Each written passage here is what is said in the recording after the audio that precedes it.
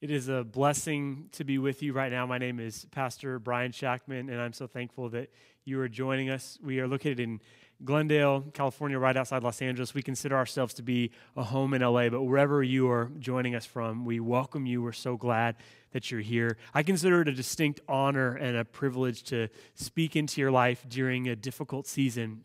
I know it is for me. It's a time that I have questions, that I have doubts, that I have questions for God, that we are all just wondering about what life will look like over these next few weeks, these next few months. But I'm thankful for the opportunity to center all of us on the Word of God and help us to think about the fact that God's Word gives us some instruction for what it looks like to live in times like this. So this morning is Palm Sunday, and Palm Sunday celebrates throughout the world the entry of Jesus into Jerusalem. So I want to read from Matthew chapter 21, a passage that helps us to think about that as this moment is occurring. They brought the donkey and the colt and placed their cloaks on them for Jesus to sit on. A very large crowd spread their cloaks on the road, while others cut branches from the trees and spread them on the road. The crowds that went ahead of them and those who followed shouted, "Hosanna to the Son of David! Blessed is he who comes in the name of the Lord! Hosanna in the highest heaven!" As Jesus arrives in Jerusalem, those who are there are in this moment of worship. And I think it's because they have this expectation of what this means. Jesus is coming, and that's good news. This is the Son of David. So let's remember the fact that he is connected to David, Israel's great king. We expect that this means he's going to come in glory and sit on a throne and be powerful. And hey, when we're out here worshiping him as he enters the city, maybe that means he's going to have a nice position for us once he actually is running the government. We all would love a good government job, right? They all are shouting these words of praise, but they don't really get what this moment means. I know for me, when life gets uncomfortable, it can become very difficult. And being honest, living as an American citizen is a place where we can often just enjoy a lot of comforts. Many of those have been stripped away during this time. But I know for me that sometimes when I'm facing uncomfortable situations or things that are a little bit difficult, it's easy for me to just say, I'm not really interested in doing that. Something that comes to mind for me several years ago, my wife would tell you that I am not very good at working with my hands, and that's probably a bit of an understatement. I'm very not good at working with my hands. And so there was a time that I was putting together some IKEA furniture, and it was actually a pretty difficult piece. And after an hour, she found me crumpled on the ground crying because it was just not my thing. My hands are hands that slave over a hot Bible all week. They're not ones that do that. So now when we're putting together any sort of furniture, I call up a friend and say, hey, we need your help because I'm going to end up crumpled on the ground if I don't get some help here. For me, I know that if things are sometimes just a little bit uncomfortable, that's when I just want to say, okay, I'm not into that. Because if I'm honest, my life can be incredibly comfortable. And so I can resonate with those people as they welcome Jesus as the king that they're hoping for. Praise you, Jesus. This is going to make our lives so wonderful and great and comfortable. Please just get into power already so we can relax. So life is going to be easy, that it's just going to be a joyous occasion. Come in and take over this place from our Roman oppressors. I'm good with Jesus. I'm often good with God when life is good, when it's comfortable. This season is one that is full of discomfort, right? If you had a chance to talk with a coworker around the water cooler right now, the conversation would be much different. Typically it's, hey, what's new? And you look at each other and there's not really much new. You just stand there awkwardly thinking about something. Maybe you can say something that's a little bit new in your life, but overall it doesn't change all that much. Over these last few weeks, everything's new, right? You wish you could actually be next to your coworker having that water cooler conversation. Everything is different. I was on a Zoom call with a group of pastors, and one of my friends who's a pastor in Nashville, his wife is a full-time nurse. And so he said to this group of us, he said, I just have to confess, I feel like right now with my wife working and spending time in quarantine away from the family because we're worried about her getting the disease, I have to tell you right now, I feel like I'm a D-plus preacher. I'm a D-plus pastor. I'm a D-plus parent. I'm a D-plus teacher for my kids, and just generally a D-plus person. And this is somebody who is an A preacher whenever I've heard him talk, but as he is facing the overwhelming change of his life, he's reflecting what all of us, I think, are wondering, like, how long can we go on like this? Everything has changed. It's chaotic. How long is this going to be like this? What does it look like for me to move forward? This just feels like it's way more than I can handle. We find in Scripture what God does with people when they realize that life at times is uncomfortable. I think of Joshua, who receives this word from the Lord in Joshua chapter 1, verses 5 and 6. No one will be able to stand against you all the days of your life. As I was with Moses, so I will be with you. I will never leave nor forsake you. Be strong and courageous, because you will lead these people to inherit the land I swore to their ancestors to give them. So some context here. The nation of Israel, who's been in wandering and had Moses in charge, Moses has passed away, and Joshua now receives this call. Joshua has to feel that this is an overwhelming moment.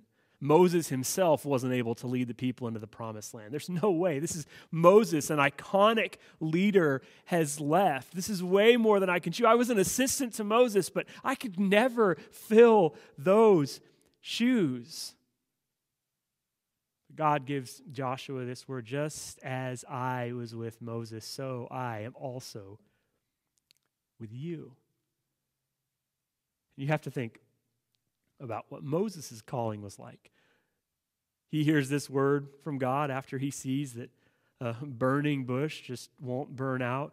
And Moses gives all these reasons. This is why I can't do this. This is why I can't do that. Moses has 3 sections of life, basically. He starts in Egypt. He kills an Egyptian. He runs to the hills. And he's found a place in the middle of his life that is comfortable. He's on the outside of town. He doesn't want to enter into the city again. He likes his new life.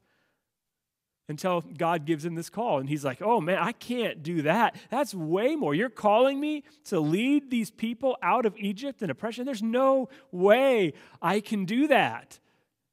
That's way too big. It's more than I can do. Imagine in that moment the text messages that Moses would send to his friend. Hey, just received word from God through a burning bush with the burning emoji.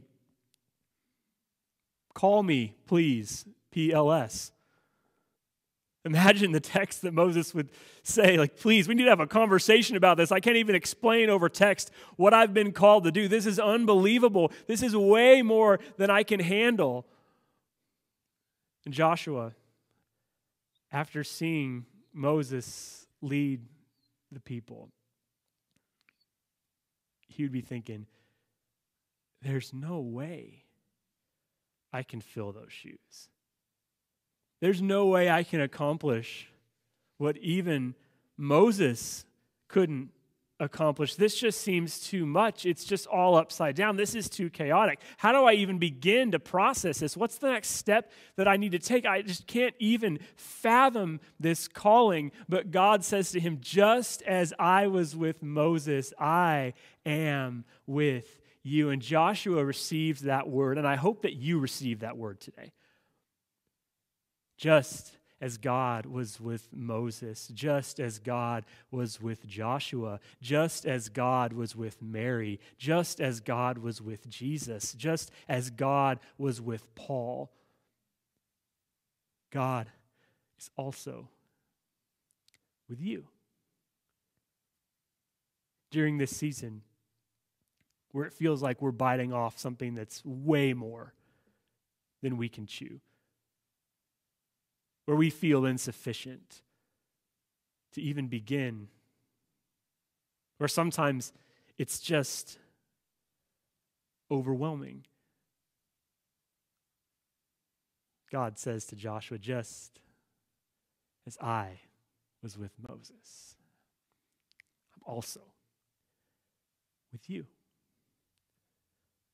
Then God continues and says, be strong and very courageous in Joshua 1, starting in verse 7.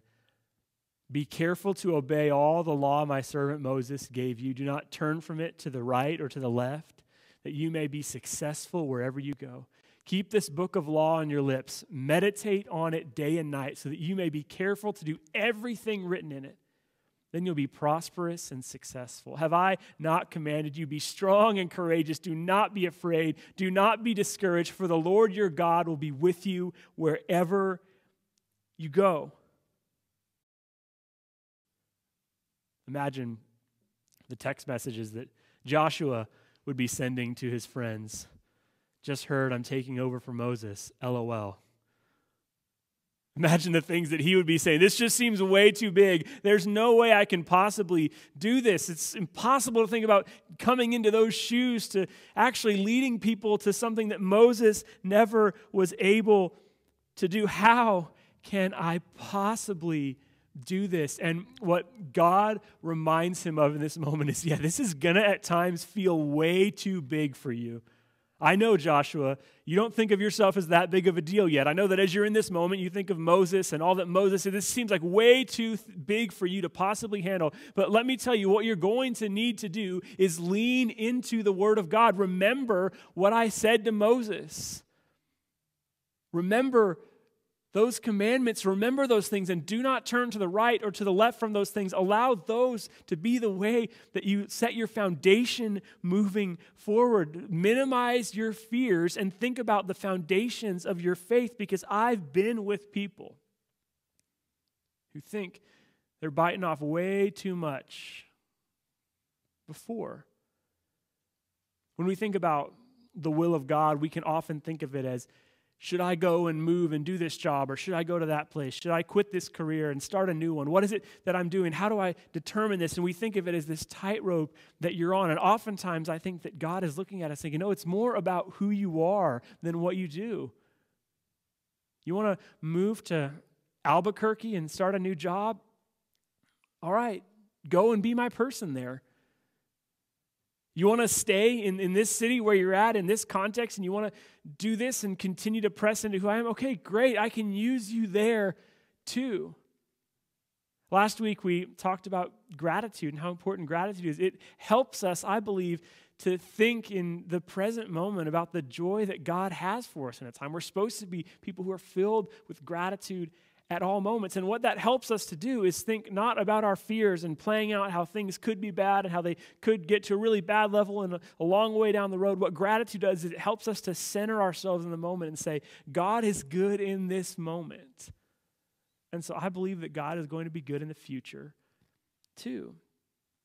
The will of God is about us pressing more and more into the foundations that help us to be people who can be people of courage and of hope. People who can stand up to difficult times and cling not to ourselves and our own strength, but to the strength of God. Joshua is thinking, I've never led people into a promised land before. That sounds incredibly difficult. Moses couldn't even do it. Moses couldn't finish this job. But God says, what you need to do is recognize that I'm going to be with you just as I was with Moses, and lean into my foundations, lean into the things that I've taught you. Right now, I think we desperately need to do that. How many of you are on some text thread where you have a friend of a friend of a friend whose cousin works in the Pentagon? And that person in the Pentagon has this really dire prediction of what's happening, or a friend of a friend of a friend of a friend who works in an ER, and that person is telling you, and I'm not telling you there's not things that we should be concerned about, but I think those things are just spreading like wildfire right now, that, my friend of a friend of a friend of a doctor in the Pentagon, and all this stuff, and we have this stuff that's just coming at us all the time. And what we need to do is tell our fears what our foundation is. We need to connect with a message of hope that God gives to people who feel overwhelmed, just like Moses, like Joshua, just like Mary, just like Jesus, that we have our hope not in ourselves, but in what God can do. And as we connect to our foundation, as we think about what the next right step is, you know how we get there? By one decision at a time. Frozen 2 is very popular in my house right now. Just do the next right thing. One decision to keep worshiping at a time. One decision to spend time in prayer instead of just scrolling through the news. One decision to trust that God is going to be faithful. Belief that these one small decisions, these things that seem insignificant, they make a difference not only in our own lives, but in the world. I love how Mother Teresa says this. She says, we all can't do great, big things, but what we all can do is small things with great love. We can all do small things with great love that right now can transform our lives from the inside out to be people of hope during this time. To be people who connect ourselves to the story of God that works throughout all generations. So may we be people during this season who cling to that message that Joshua gets. Joshua, I know that this sounds like a lot to you. But just as I was with Moses, I'm going to be with you too. So be strong and courageous. Make my hope, my words, your foundation. I'd love for you at the end of service today to go and think about a verse that you need as a foundation for your life right now. What's one that you're clinging to in this moment? That you're reminding yourself of in the morning? That you're reading again at night? The one that you're quoting to your fears as you start to feel anxiety rise in you a little? What is something that you need to say, like, this is my foundation. This is a verse that I'm truly living from in this moment, because we all need those places. God says to Joshua, what you're going to have to do is remember what I taught Moses. And don't go to the right or to the left from that thing. Don't let those things knock you off. Stay on course. Because this is unexpected time. And it's uncomfortable. But praise God, we serve a king who didn't show up to Jerusalem for a seat of comfort. We serve a king who didn't hear the shouts of Hosanna and start to let that praise get into his heart and say, I really should just go and use my power for my own glory. We serve a God who used every ounce of himself to sacrifice, to be uncomfortable, so that we all can have peace with God. May we not just wave our palms in the air and say the words, Hosanna, Hosanna, when we feel comfortable. May we recognize that the true message of the gospel is that Jesus came to Jerusalem to die, to give us all a sense of peace about our death. In 1948, C.S. Lewis, who's one of the great Christian thinkers and authors in recent history, he was writing about the fear of the atomic age that they were living in. There was anxiety that an atomic bomb could be dropped at any time, and so people were worried. Perhaps you grew up having bombing raids that would go off, and sirens would go off in your town to have you simulate the event that perhaps a bomb would be dropped in your city. So you might know the kind of age that C.S. Lewis was writing to. And I have to warn you, C.S. Lewis's words aren't super pastoral at times, but ultimately, I think this is good medicine for all of us. And I think as we think about it in our context, we could not just hear the word atomic bomb, but think about coronavirus. He says this, in one way, we think a great deal too much of the atomic bomb. How are we to live in an atomic age? I'm tempted to reply, why, as you would have lived in the 16th century when the plague visited London almost every year, or as you would have lived in a Viking age when raiders from Scandinavia might land and cut your throat any night. Again, not super pastoral. Or indeed, as you're already living in an age of cancer, or an age of syphilis, or an age of paralysis, or air raids, or of railway accidents, an age of motor accidents. In other words, do not let us begin by exaggerating the novelty of our situation. Believe me, dear sir or madame, you and all whom you loved were already sentenced to death before the atomic bomb was invented. And quite a high percentage of us were going to die in unpleasant ways. We have indeed one great advantage over our ancestors, anesthetics, but we have death still. It's perfectly ridiculous to go about whimpering and drawing long faces because the scientists have added one more chance of painful and premature death to a world which already bristled with such chances, and in which death itself was not a chance at all, but a certainty.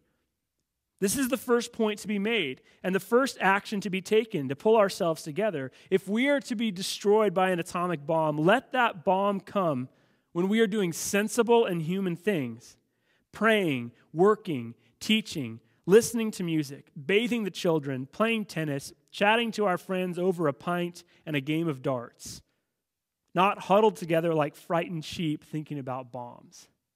They may break our bodies, but they need not dominate our minds. Again, it's not the most pastoral thing I've ever heard, but I think it's good medicine for us right now. That yes, this is something that is hard. And at times in the weeks ahead, we're going to feel like we just can't figure out how to work through this. In those moments, may we choose small acts of great love. And may we say, yeah, this is difficult, but I'm not going to let it dominate my mind.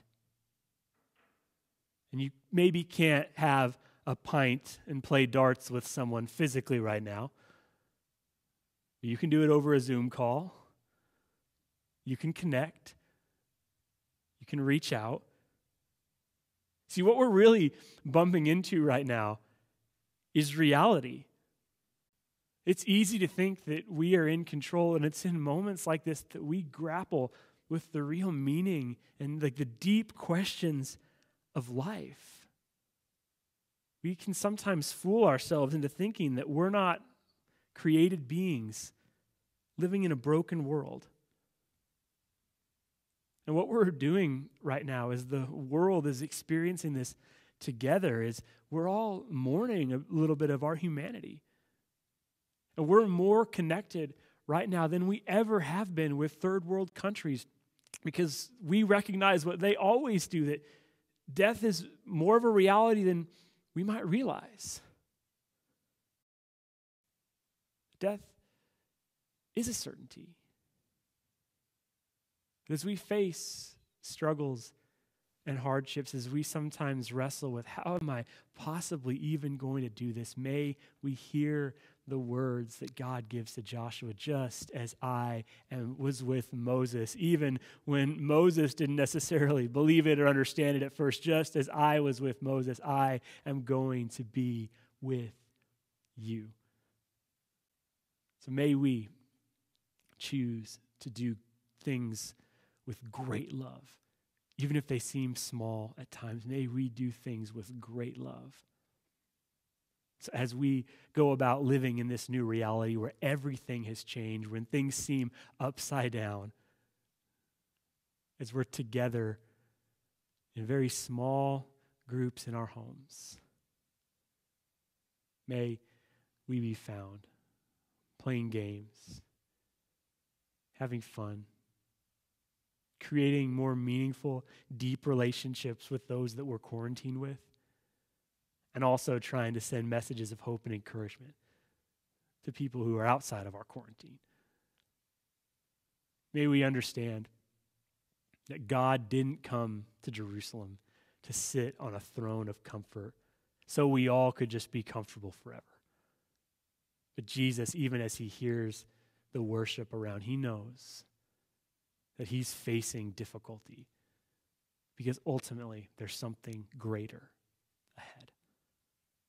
May we let that message sink deep into our bones, that God is a God who works even in seasons when we're uncertain and uncomfortable. Let's pray together. God, we are thankful for the message of Jesus, who even though he rides in and it feels triumphant, he knows the weight of what's about to happen. May we recognize that even in our uncertainty and our brokenness, we connect to a long story of Christian witnesses who've leaned into the hope that we have because of your Son. It's in Jesus' name I pray. Amen.